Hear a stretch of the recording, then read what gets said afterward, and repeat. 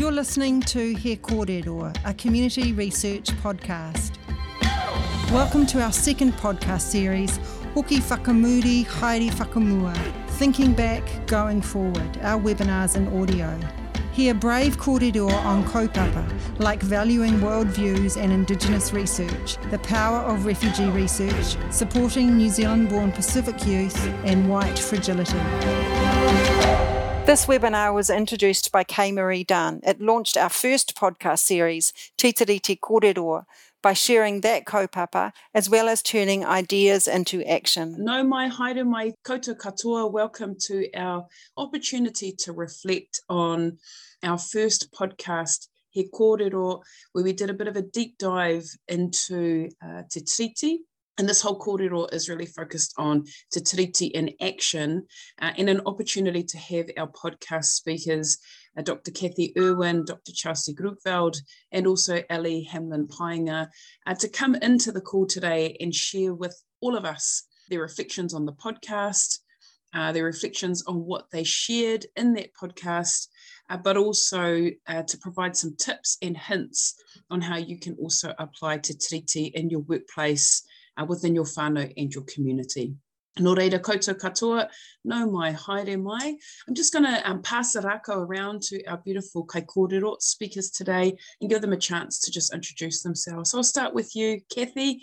Welcome to the call today. A te mari e ngā whānau o Aotearoa, he uri tēnei o te tai rāwhiti, ko Ngāti Porau te iwi, ko Rākau Pāka te iwi, ko Hikurangi me Maumaukai ngā maunga, ko Waiapu me Nuhaka ngā awa, ko Putanga me tāne nui arangi, ngā marae I whānau au, I te tāne nui o Waipiro Bay, engari e tipu aki au I te tāne o Heretaunga, a te mari e anō kia, koutou katoa, kia ora rā. Kathy, tēnā koe Chelsea. Tēnā koe te tuahine, tuatahi e tika ana ki te tukumihi kia koe kauri, nau e whakatau ai te mauri I tēnei ata nō reira tēnā koe. Kia koe hoki e te tuahine Kay Marie, nei rā te mihi aroha. Kia koe e Kathy, ko ka Kathy, he mihi aroha, kōrua ko Ali, tēnā kōrua. Koe tēnei he uri ahau no Ngāti Porau, no Ngaitai, no te whānau apanui, te whakatōhia me te aroa waka, ko Chelsea Grukveld tōku ingoa, I tipu ake au I Porirua, engari e noho ana hau I te whanganui ātara. Mōrena koutou, lovely to be here. Looking forward to the conversation. Kia ora. Mōrena Chelsea. Kia ora Ali. Ata Māori e koutou, Ali Hamlin-Painga. Te atanga mahake, Ngāti Kahungunu ki Heretaunga. Really pleased to be here. Kia ora Chelsea and Kathy. Nice to see you all. And kia ora Kay Marie. Great to be here, and I look forward to our session. Awesome. Oh, well, kia ora koutou e te pai. Thank you so much for joining us today. It's awesome. And also, there are over 240 plus whānau in this call today. So it's pretty awesome to see one that hopefully you've heard the podcast and it affected you so much that you're like, hey, I really want to get to know these speakers a bit more. But also, here's an opportunity for us to get up close and personal with these amazing kai kōrero, to hear their story and also their learnings as well. I quickly just want to mihi atu kia Mike Smith. Unfortunately, he was unable to join us today, but he was also our other guest speaker. And, he's out there either advocating on behalf of our iwi in relation to the COVID response and the Crown, and also always hearty in his commitment to the climate. So I'm certain that his hands are really full today. First up, hey, look, this was the first time that community research had moved into a new frontier, which was to develop and release a podcast. And for those of you that may be in Zoom like overload over the last 2 years, we've just literally been living on Zoom. It was a real great opportunity to move into a different format. And this is the first time that I've had our 3 speakers come together in one call, because either A, we've been connected via Messenger, or they have all just been part and parcel of the podcast journey together. And one of the cool things about the podcast is that we have had over probably close to 1,500 downloads since we launched this particular kōrero. And just a bit of background, it was pertinent and appropriate that we start off these He Kōrero podcast sessions focusing in on Te Tiriti, and that we launch it around Te Tiriti, Te Rā or Te Hainatanga or Te Tiriti as well, which was the day of the signing of Te Tiriti, which was the 6th of February. And the reason for that, of course, is it is one of the founding documents of Aotearoa. Often we'll talk about He Whakaputanga, which is a Declaration of Independence, which was a relationship between a confederation of Northern chiefs and the Crown representatives of the time. And then we moved into the journey of Te Tiriti, which started around February the 6th, 1840, but it actually went on a big hikoi around Aotearoa to different tribes and different hapu, different communities, so that they could decide whether or not they wanted to sign up to this agreement as well. So we had our 3 kai kōrero, Chelsea, who gave us a bit of an insight into her background growing up in Porirua, some of the experiences, not always positive, that she had been exposed to as a young woman, young woman, particularly around the colour of her skin, but also being conscientised at Te Haere Whakamua, and then also her amazing journey in the public sector, and also her move towards becoming her own self-employed evaluator, kaupapa Māori researcher, running her own business, which I'm certain Chelsea will talk to. And then Kathy, if any of you listened to her amazing waiata, which was so beautiful, E Tipu Erea, which is one of our most famous whakatauaki from Ta'apirana Ngata, which is really about the bringing together of te ao Pākehā, te ao Māori, and together we can bring the beauty of that to help us grow as individuals, but also as a nation. And I think, Kathy, you really set the conversation of nationhood and the impact of your grandparents and how they influenced your thinking, and that you've been part of this beautiful activism for your whole life and how you've applied it in your research space. And then, of course, we had Ellie, and Ellie, this amazing, dynamic, stunning wahine toa, who shared her insights into being an advocate for whānau and ensuring that it's not our job as enablers to disable whānau and take their mana away. It is actually treaty in action when we enable and empower whānau to recognise their own mana motuhake, their own tino rangatiratanga, no matter where they might be. So even if you don't have a whare, even if you can't feed your whānau, you still have mana. And it's our role to ensure that that mana is always held intact. And I love the fact that you're applying this in your role as the kaihautu of Kahungunu Whānau Services. So it's a little bit about me, bit of context, not really that important, my kōrero, but I think now it's a time for us to hand it across to our kai kōrero for the day. So I'm going to pass it to you, Chelsea, and just to get some insights as to, how was it actually being in a podcast? Because we kind of like moved into your lounge, set ourselves up to have this kōrero. Any reflections on what that experience was like for you? I enjoyed catching up with you, but also it felt a bit like therapy, if I'm being honest. And this is the whole decolonisation process for me, as we talk about what is Te Tiriti, what does it mean to me, and what is my experience of it. It is going back in time. It is about my whakapapa, my tipuna. It is about my connection and my journey of self. So it was quite therapeutic to actually go through a podcast. But then it gets thrown out into the ethernet and you sort of forget about it. And what was really heartening was to receive some feedback. I think from quarters I hadn't quite expected, because you never quite know what the reach will be of a podcast or who's engaging with it. So I did receive messages from colleagues on boards who said they thoroughly enjoyed all of the speakers and they got a lot out of it.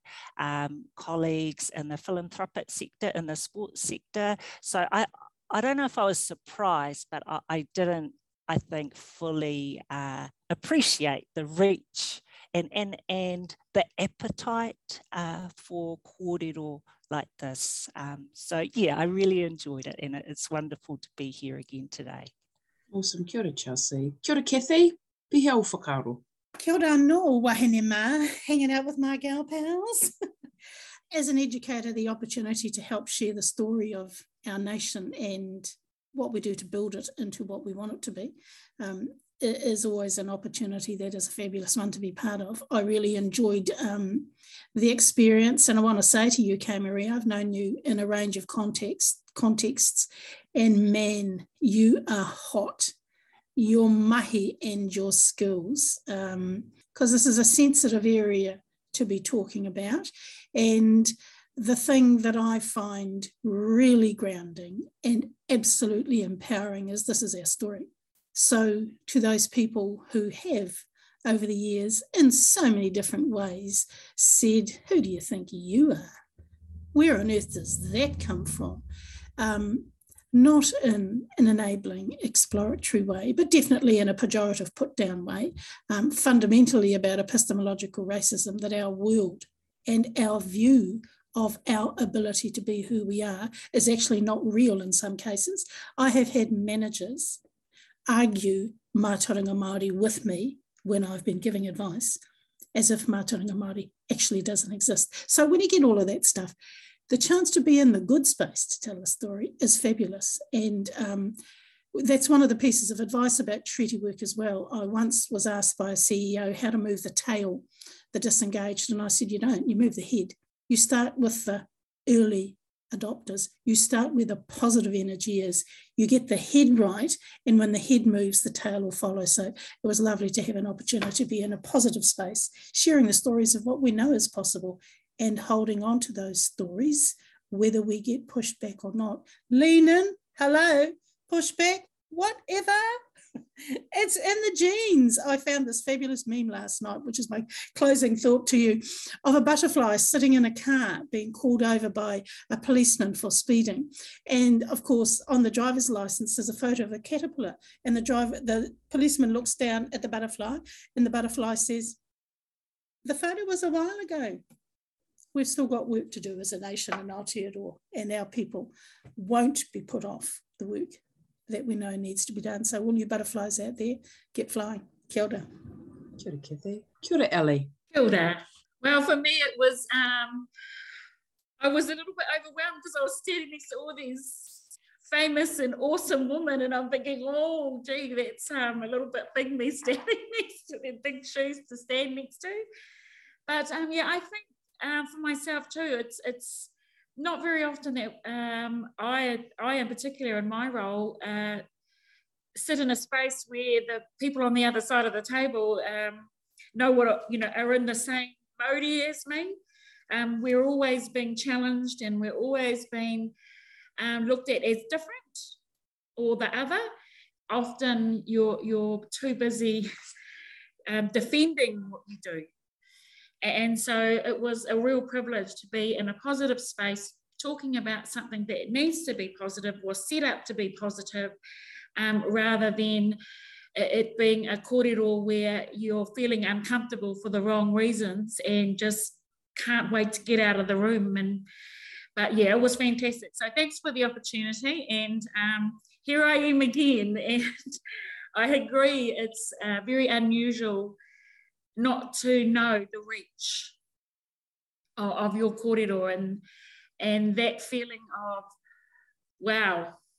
But like Kathy and like Chelsea, I'm happy to stand up and talk this kōrero no matter where, because I believe in it, and I also have to look forward and ensure that the world is a better place for my mokopuna to be in when I go.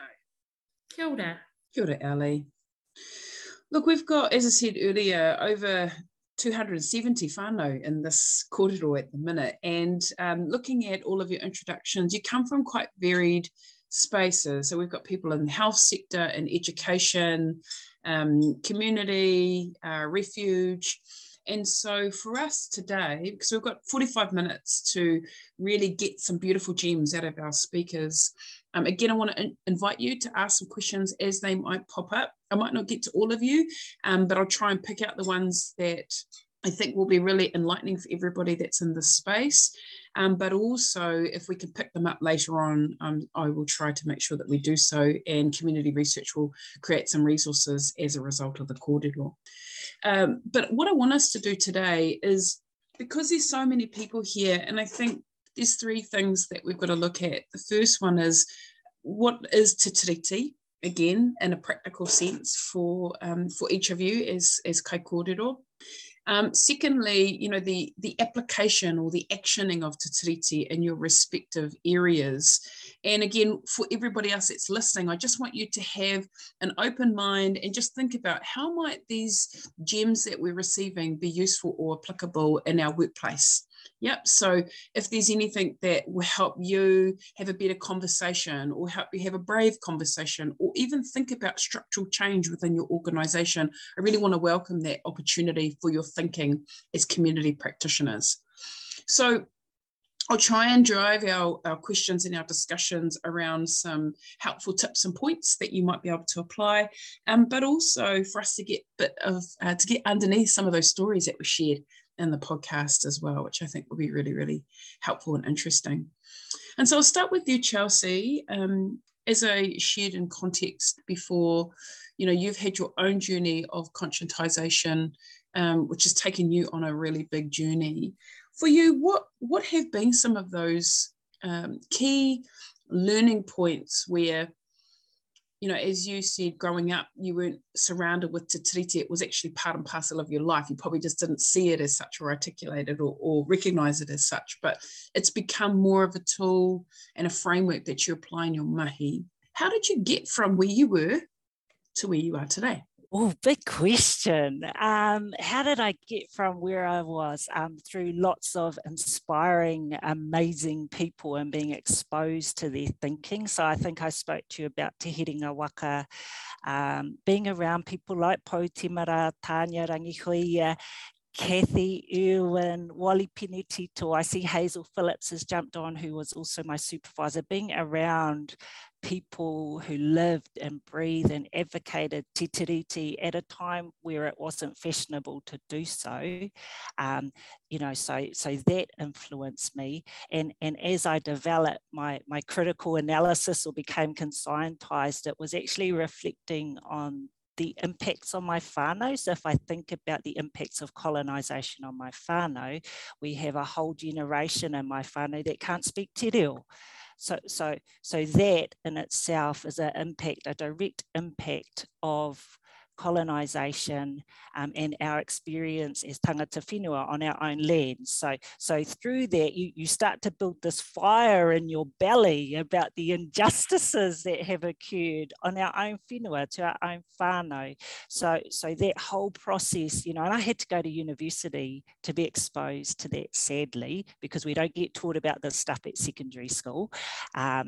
So that's when that fire in my belly got lit, or reignited, and my eyes were open, but also I was given the theoretical tools to deconstruct and make sense of that. And I was also exposed to mātauranga Māori and the importance of connecting to who I am, my whakapapa, and the strength and wisdom of our tipuna to not stay in grievance mode, to fight the good fight, but to also be aspirational and celebrate all of the wonderful things. And for me, te tiriti is the absolute expression of our tupuna wisdom and brilliance. And so constantly for me, it is, you know, it's those critical questions of, how am I being a great and fabulous ancestor? How am I being tika and pono to the vision that our tupuna have for all of us?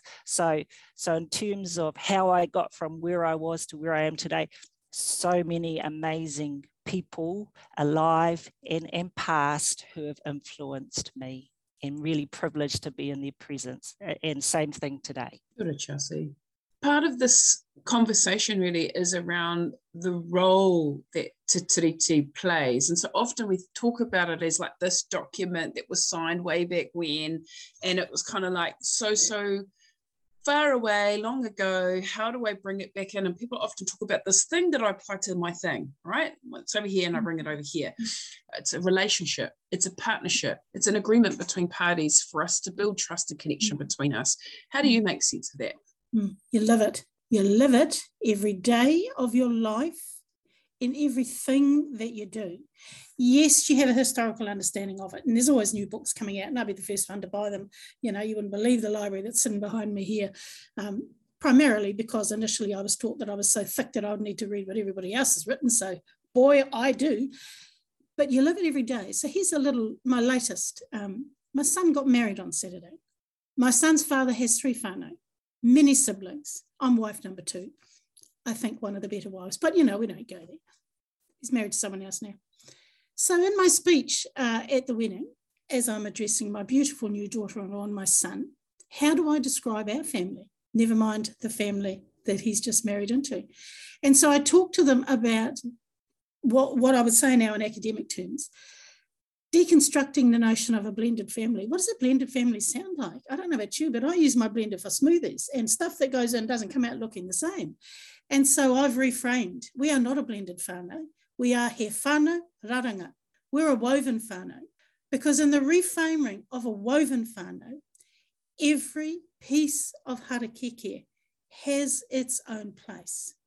And every piece of harakeke has its own space where it will be honoured and respected in their manaaki, in their uniqueness and in their beauty. We will not be blending anything. Thank you very much. And so, you know, it's an example, and I really think it's important that when we get to the tiriti, and remember that at 1840, there'd been 1,840 years before that. When we get to the tiriti, and that is some people's starting place, actually, it's a signpost in a roadmap of nation building that needs to start at the beginning, which in Mātauranga Māori terms is te kore. So I love all the work around the tiriti. What we do in honouring it is we live it every single day, and we reframe the ways in which colonised thinking takes, you know, a fabulous man who has 3 wives and 3 families and lots of children, and we don't allow ourselves to call it a blended family. We reframe it in powerful Mātauranga Māori based ways that gives mana and expression and space to everyone. So my son and his new wife joined He Whānau Raranga on Saturday, and I put to bed the notion that we're a blended family. That's what living the vision of the treaty to me is every day, honouring our mātauranga and embracing it. Beautiful. We love this He Whānau Raranga. Pai tēnā kōrero. I love that. And bringing together our own unique attributes, skills and capabilities together as one. Colonisation has had a significant impact on the fabric of our nation, which Chelsea has spoken to, and the people that she has been exposed to that broadened her thinking and awareness. And Kathy talks about the importance of weaving together a relationship. Now, for yourself, you are working with whānau, you've got a massive team, but you're working right at the coalface of families who are experiencing severe crisis, homelessness, shortage of kai, skills, access. So for you, in our conversation in the podcast, we talked about how do you talk to tiriti with whānau that are just needing to have a place to sleep and a kai. So how do we bring this sense of partnership and connectivity to really make a difference to our whānau on the ground? I think what we all have to remember is that and you mentioned it earlier, is that they all have mana, and we have to remind them that they have mana. We have to inspire them to or reignite that mana inside, and that generally is what's happened, is that they've run into a crisis, something has happened in their lives, and that mana has somehow been diminished, or they're starting to feel worthless, and the other thing is the system always looks at them as a problem, or that they have a problem, you know. And here at Kahungunu, we don't want to know that you've got a problem. because we can see that, we want to look for what's not obvious. And often there's so much aspiration, there's so much skill, and there is a story in there somewhere. And as servants of the people, that's where we should be looking. You know, the conversation that we have is very different to some of our colleagues.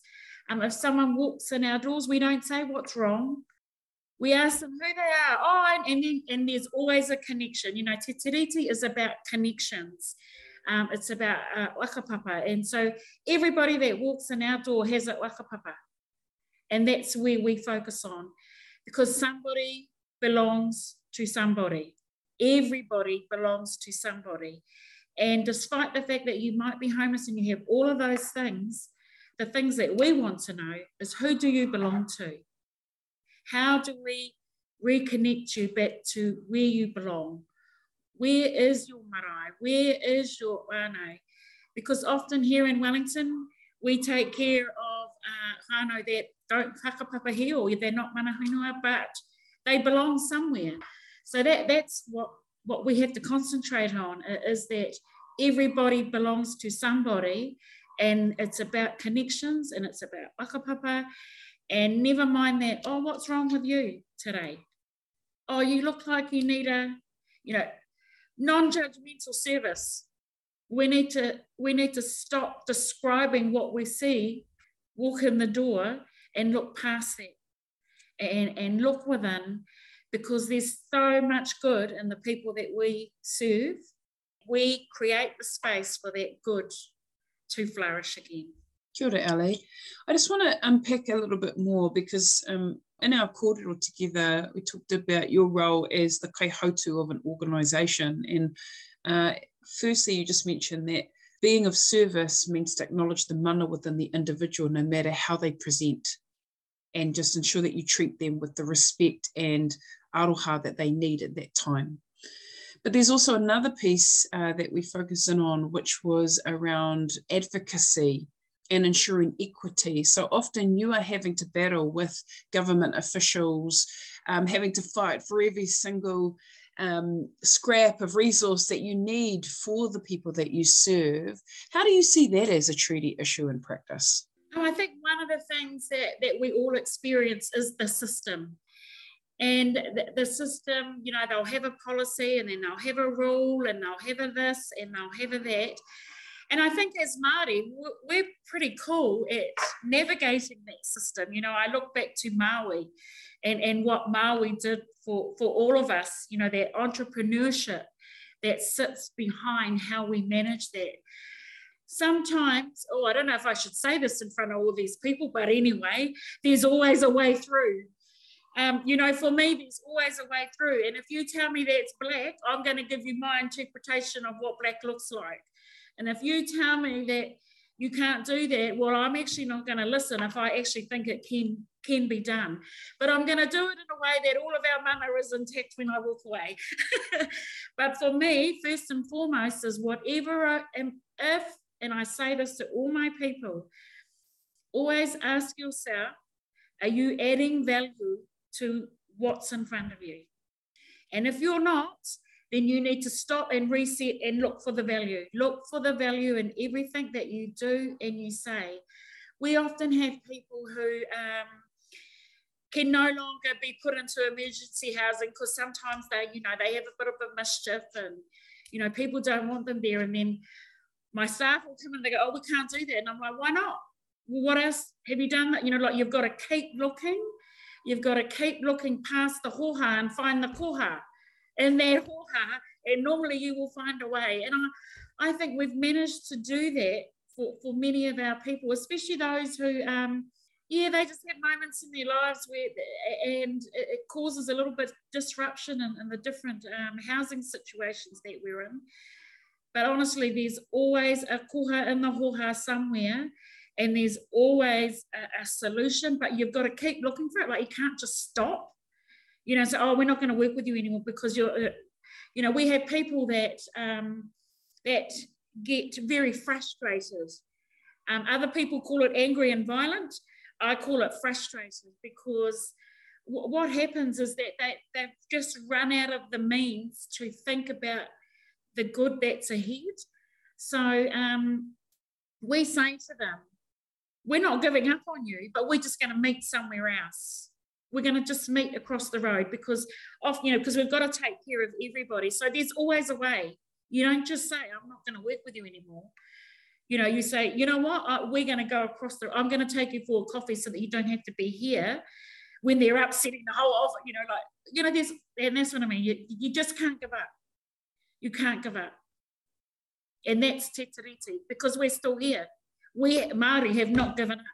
We're here and we're not going away. Kia ora, Ali.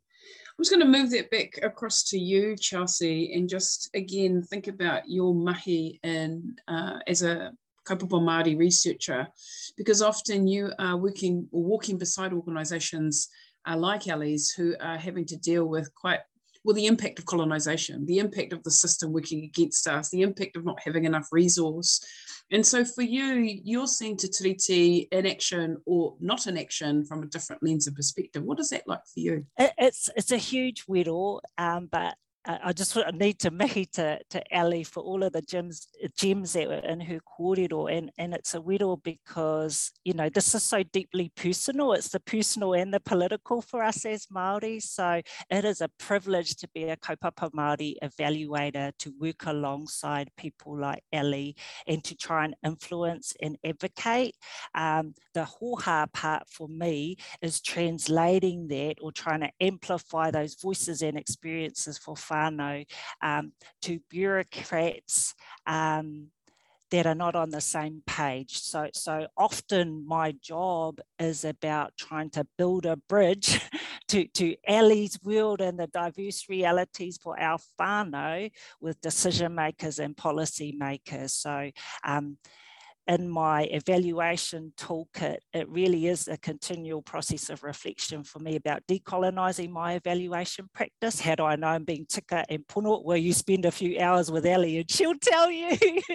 So making sure you have those people in your life that make sure that you are being true, that you are advocating, that you are amplifying whānau voices with integrity and not losing the mana of their kōrero when you're writing all these flash reports for government. So that's a constant tension and a constant challenge, but I'm always mindful of the privileged position I'm in as a kaupapa Māori evaluator and ensuring that I have got the tools there. So, evaluation is all about assessing the value of something and the merit of something, the effectiveness of something. And traditional evaluation it's through a Western lens. So how do Māori define success and value?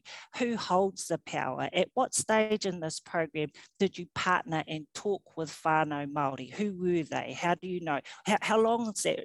So all these critical questions that you need to be thinking about from the outset. That's te tiriti in action. Te tiriti in action is not trying to tag on or retrofit those questions once you've thought up of some policy or program for Māori. It needs to start at the beginning. So it's a constant challenge and process of being critical, of keeping yourself in check so that you are being tika and pono to the experience of our whānau, but actually trying to make a difference, trying to get through to people who hold power, that make decisions. And that's a very privileged place to be, that I'm always mindful of, and keep sharpening your tools so you can get better and better at doing that. That's the challenge for us all when you're working in this space. You've got to keep sharpening your tools, your intellectual tools, your communication tools, your mātauranga tools. All of that helps you be a really great evaluator who uses te tiriti and lives it every day. Kia ora, Chelsea, that's beautiful. And some great gems there around sharpening your tools, keeping ahead and watching where you're at, checking in on yourself, your own privilege, but also how you use that power to better serve, to be an advocate and a bridge between worlds, and also to ensure that our people are involved at the beginning not at the end. So I love that sense of don't retrofit and bring Māori in as your treaty partner in as a tag along or tag on later, but actually bring them in right at the outset and invite that whānau voice. Kathy, I want to shift across. I'm going to invite all of the speakers to provide some reflections and your own thoughts, but in your career, you've been involved in education from a very young age. You've been heavily involved with the church in community development work, but you've also really supported quite large organisations, including government, to build their capability and capacity to work more effectively as treaty partners with Māori. What are some of your kind of key tips and points when you're trying to work with an organisation that want to be better and work better with our people, but don't even know where to start? So I think one of the key things, and I'll use my experience as the head of Māori and Culture Capability at ACC, 26 branches, $43 billion investment portfolio, 4,000 staff, and a statutory function which gives Māori as Indigenous people in the world probably the only insurance cover in accident and illness, which is no fault and no blame cover. Does it work as well as it was designed to do? He kaupapa no tēnā, but I'll just talk to the experience I had as the head of Māori and Culture Capability in that space. And one of the key things is to always remember to start at the level of first principles. What is the vision? What can we do with the vision? Because when our team started, some of the most important work, in my view, that we did, which led to Rongoa being accredited and funded by ACC. That's the trajectory. So one of the biggest things that I think our people as a little team at ACC ever did was that work. Start at first principles, start at the vision, start at what's possible. So I arrived at ACC brand new. ACC has a very stable workforce. So 70% of the ACC staff are women. ACC pays 9% of KiwiSaver contribution. It is people have been at ACC 20, 30 years. They get a plaque on the wall. I was the new girl. I was new even to my team. And the team of 5 I managed, they had 100 years of experience at ACC between them. That is unheard of. One man, 43, someone else 20, someone else 17, someone else 18. I'm the new girl saying, yo, this is what I've come here to do. Part of their response was, that's what we've always wanted to do too. And also immediate responses we got around the organisation to what we were going to do, and that is to put Mātauranga Māori at the heart of Māori and Culture Capability. It scared people. Others said, yeah, get real. You've got 5 people. Your budget's $300,000. We spend more than that in our team on sausage rolls a year. None of that's going to put us off. What we did was we said, we will start our Culture Capability program at lunchtime, virtually using all of the technology of ACC. To any branch who wants to dial in, just dial in. Every Tuesday at 12 o'clock, this is what we're going to be doing. At lunchtime, nobody can stop what you're doing at lunchtime. First principles, we need no one's permission. First principle, enact mana enhancing opportunities. So out we went, we rocked our program. The program, at any given point, on any given day, we had at least half the ACC branches dialed in from all over New Zealand. I had a team, I tell you what, the team of 5 we had, we could have been a little rōpū at Matatini. If you want a team of tour, they were a team of tour. 2 of them were actual Matatini performers. Absolutely stunning team. We just rolled our program out. We didn't ask for any money to do it. We didn't ask for anyone's permission. We did it. And the thing is, we loved it because honey sells, joy sells. If you're going to do something and you're on the screen to the whole of the ACC network and you're sitting there sulking, I'm sorry this is at lunchtime, we couldn't even get a budget to roll the rocket. First principles, share it from love, rocket. So we did it. And every now and then the leadership team would be dialed in from the boardroom. We never knew when. But you see, here's the thing, no matter, because our A game is always on. You don't represent Te Puna with a Z game. Hello? Our A game was always on. Now that program is run at 1 o'clock during work time, fully resourced, a budget like you wouldn't believe. First principles. Start with a vision, come from love, and do it. Do what it takes to create the change. The Getting Rongoa accredited people, you wouldn't believe the no's that we got when we said, this is what we're going to do. We went out to 4 Māori events, Matatini, Iron Māori, Ratana twice, the 100-year celebration and the January birthday. Because if you want to work with our people, go to them. Don't expect them to come to you. We went out, we interviewed 850 Māori about rongoa.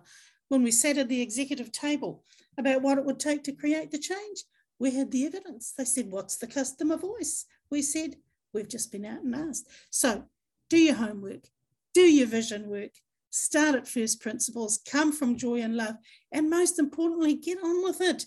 We've had, nearly 182 years to make a difference. Get on with it. It's awesome when it starts happening. Kia ora. Hey, look, we've got some questions that are starting to come through, and also I'd love you to post some questions. As I said, we'll try our best to get through as much as we can. But one of the questions, and I'll just leave it open to whomever wishes to answer, at what point do you put your own well-being first rather than continually trying to get your organisation to change its culture in a real substantive way, rather than just playing lip service? And let's just riff off you there, Kathy, I think, because you've just been rocking and rolling in your organisation.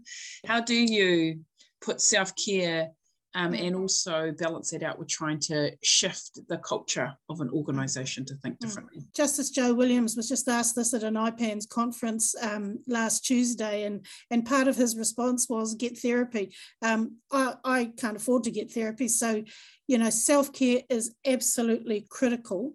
And self-care for me starts in whakapapa and vision. My self-care is, I know I've done my 5-year personal strategic plan. I could run next door and get the chart and show you. I've got my own personal strategic plan. I know what I'm working towards. I know who I am. And the thing is, the self-care is actually every part of you. So got a little bit more to do in the pool, because, I will go intellectual, clicking my fingers. I will go spiritual, clicking my fingers. If I'm having a conversation with a manager in an organisation, and if I actually reveal, and I try not to, that I'm praying for them, they're in trouble. Because what that means is the briefing papers aren't working and you're not reading the research, and I've actually handed you over to the atua, and you better watch out. So the self-care is physical, it's spiritual. It is also about the little things. Do you stock your own freezer with the food you love to eat and can eat quickly? So I now had a glut of kamokamu. I made a whole lot of sweet and sour kamokamu with a little bit of pork. Not a lot of pork, no fat. Oh, damn it. And chucked it in the freezer in little pots for myself. So when I'm exhausted, my fast food is what I absolutely love. So you can't get away from self-care. If you think that you are holding the world on your shoulders, your knees and legs better be strong. So there is no way around self-care. I don't want to be the nanny who at 3 o'clock when Moko arrives has no energy left. And when he arrives and opens the door, I'm going, go jump on the couch.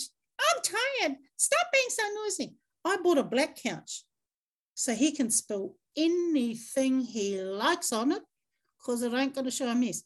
So the self-care is real, and I'm long in the tooth in this game, and having to need to be more careful about self-care. But you can't give anybody anything from your rodo if your own rodo is empty. So look after yourselves, whānau, in every respect. All right, we've got a question here from Irene Walker. She asks, how do we improve the tiriti partnership with Crown agencies without separating the collective into individualisation of growth and development in the rohe to meet their process? Mindful that iwi hapu are responding in this manner, quite contradictory to tiriti partnership. Well, that's a very good question, Irene. Who wants to have a go at answering that one? I'm happy to have a go. So I think that you said a couple of words there, their process. And for me, it's how do you make their process your process? So I'll give you an example, and we are contracted, we're a contracted organisation by government agencies and all that. But the most fulfilling thing for me this year to do was to turn down a huge contract because of the kaupapa in the contract. So as a whānau ora, as an organisation that takes whānau ora very seriously, it's our philosophical foundation. When I read the contract and it says, you can't do this, you have to do it like that, then it's like, well, then that's not whānau ora. So our contract was specifically around the delivery of vaccinations well before they figured out that they hadn't done right by Māori. And we were prepared that it wasn't going to be right for Māori because that's forward thinking, because we already know. And many of us on here already know that.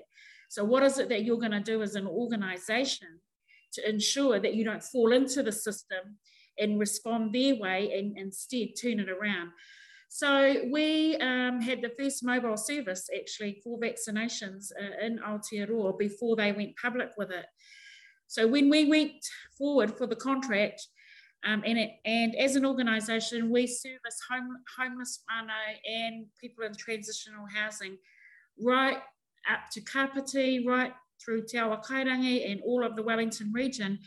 And they told me that I couldn't go into Te Awa Kairangi, despite the fact that we had all of these houses there and we needed to get the vaccination service in there. So they said, no, you can't do it. And I says, well, no, actually we are doing it. Well, no, you can't. Yes, no, we can. Easy, here's your contract. We don't want it because our job is to serve the people and you don't get to tell us where our people are going to need us. And then the conversation around, oh, we've got enough Māori capability. Well, never in my life have I ever heard that there's enough Māori capability in health. So the hoha and that koha was, it's all right, we're going to do it anyway and we're going to help you to get to that 90%. So kei te pai, you know what you can do with your money? Ka pai, it's all right. Because you've got to find a way. And if you don't find that way, then the people that we work with are going to miss out again. You know, we're in the same situation right now with the services around care in the community for the outbreak. We've been broken up so many times as a people that I think that when the system tells us to break ourselves up, you've got to put your foot in the ground. And you know what? And things come right because people come out of the woodwork when they see what your true stance is in terms of serving the people. Kia ora. Kia ora, Ali. Ed Strafford has a question, and I might pose that to you, Chelsea, and perhaps if both you, Ali and Kathy, have some thoughts to add. Ed asks, how do we as non-Māori not be extractive when we're trying to decolonise our practice? So this is where you might ask people to help support you, to keep you in check. You know, when you're wanting to ask people questions like, how do I pronounce this correctly? Or who is the local people? But how do you do it where it's not creating a lot of emotional labor? I'm just totally adding this on the question there, Ed, sorry. But, you know, how do we try and make sure that it's not heavy labor for the people that we're asking to support us in our treaty and practice journey, Chelsea? Great question, Ed.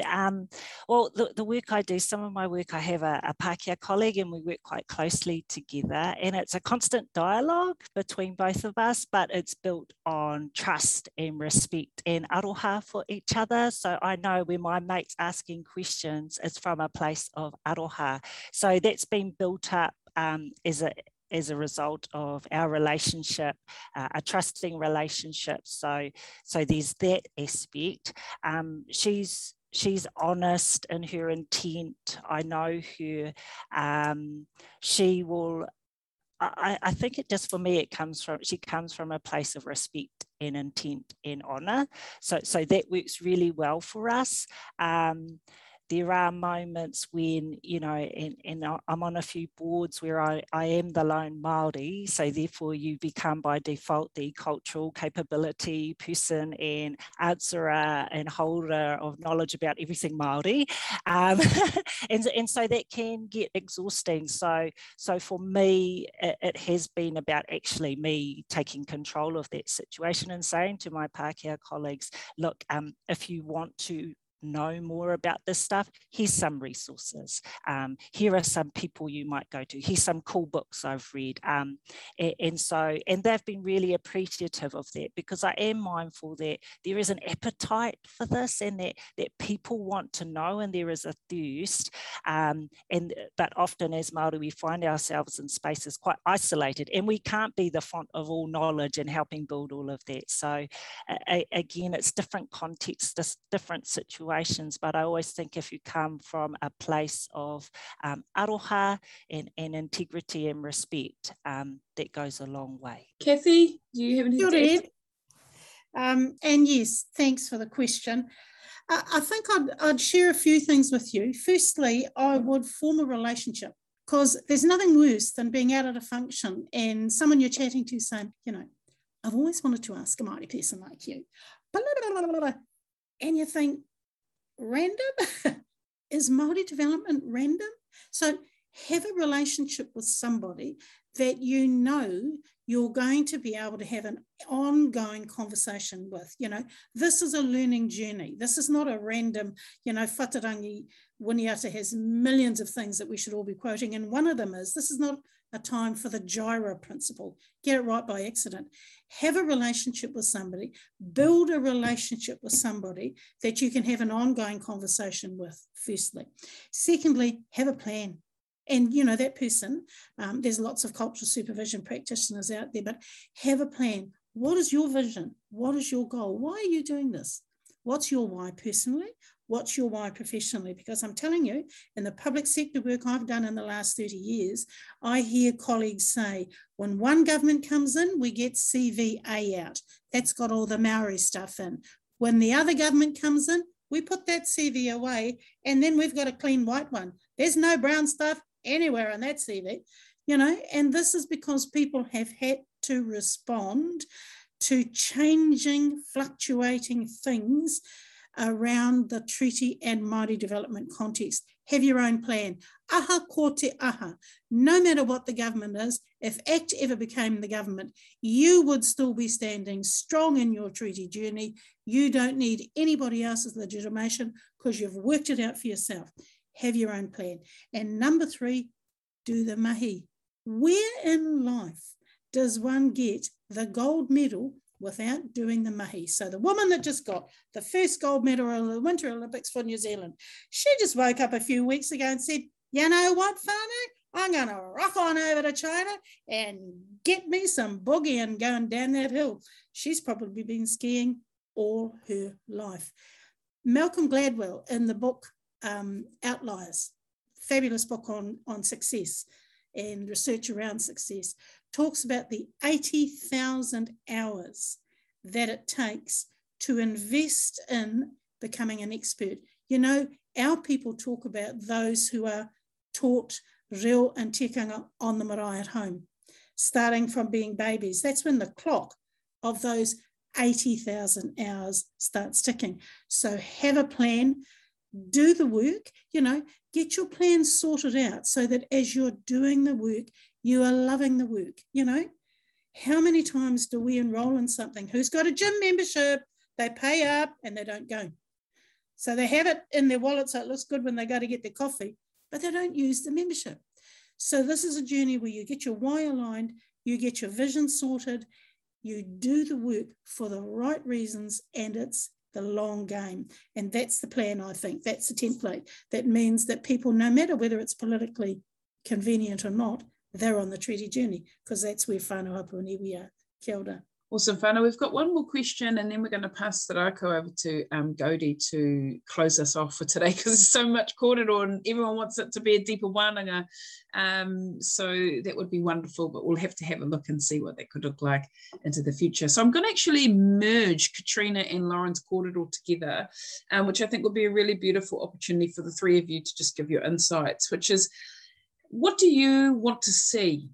What's the behaviour, the momo, of your colleagues who want to be really amazing allies, friends, supporters of the kaupapa? What would you like to see in their behaviour?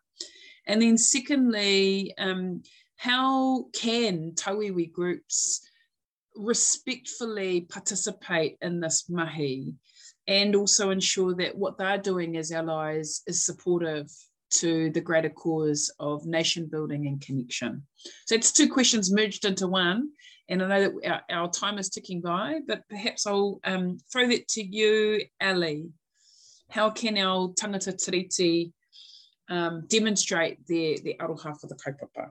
So for me, I think the aroha can be expressed by allowing people like myself and my colleagues that have shared their journey today to be Māori. We don't need you to do it for us because we're actually good at it.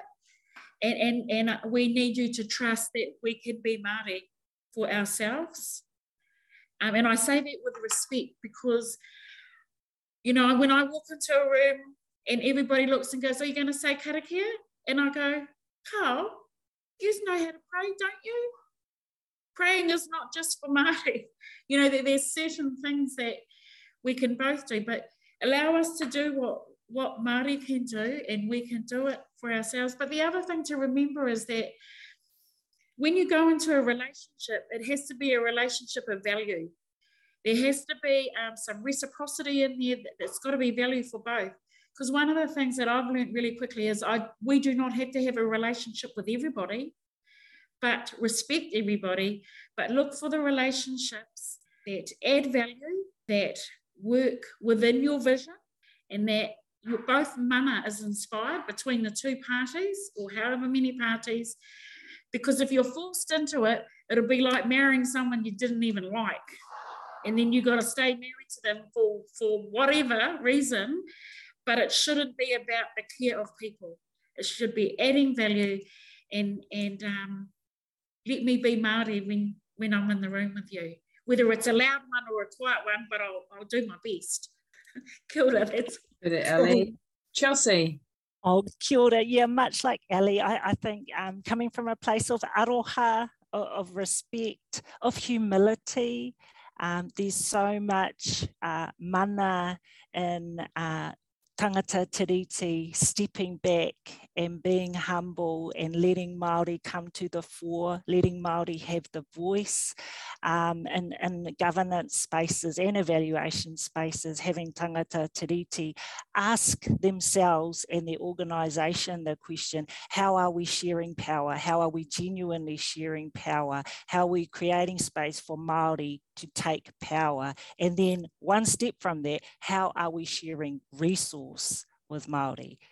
How are we sharing investment? How are we bringing Māori on board? So it's a journey and it's deeper than just the share power, but to what end? For access to resource, to access to investment.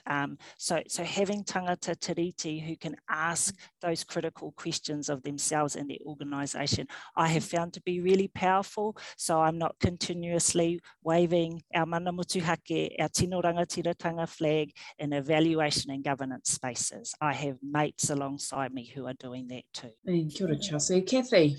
The value for me is courage.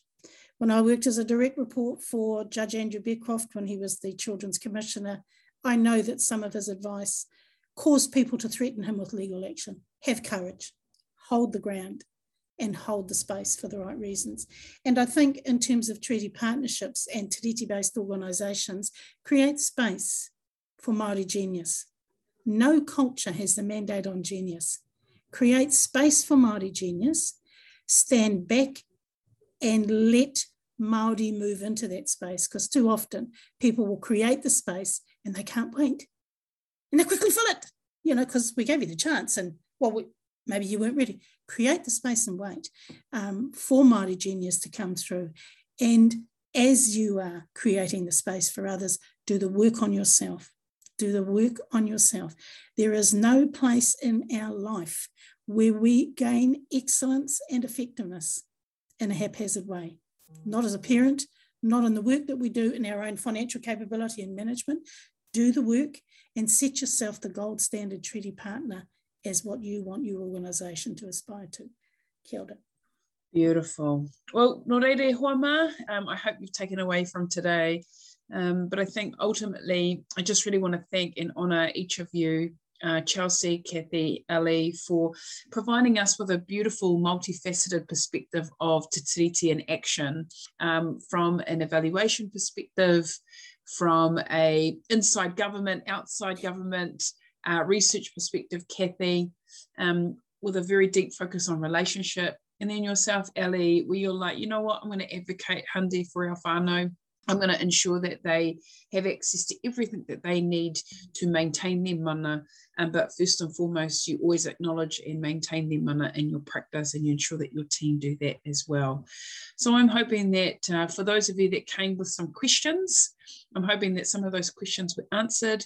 I hope that you might look, if you haven't had the chance to listen to our podcast, find us on Facebook and also on our website, where there are a whole stack of very helpful, practical tools and resources that you can use to become that gold standard treaty partner. Amazing Te Tiriti practitioners and facilitators, Kathy being one, where you can invite her into your organisation and she can help you develop these plans and ways to work more effectively to create the space for Māori genius to flourish. But also you can lend a hand and support to organisations that Ali leads, like Kahungunu Whānau Services. You might be available to volunteer, you might have some spare cash that you want to koha over to her organisation, but even at a practical level, you might have some other tools and resources that may be helpful to support them to serve their whānau within the Wellington region. Nō reire hoa mā, mauri ora kia tātou, mauri ora kia koutou, kia ora. You're listening to He Kōrero, a community research podcast.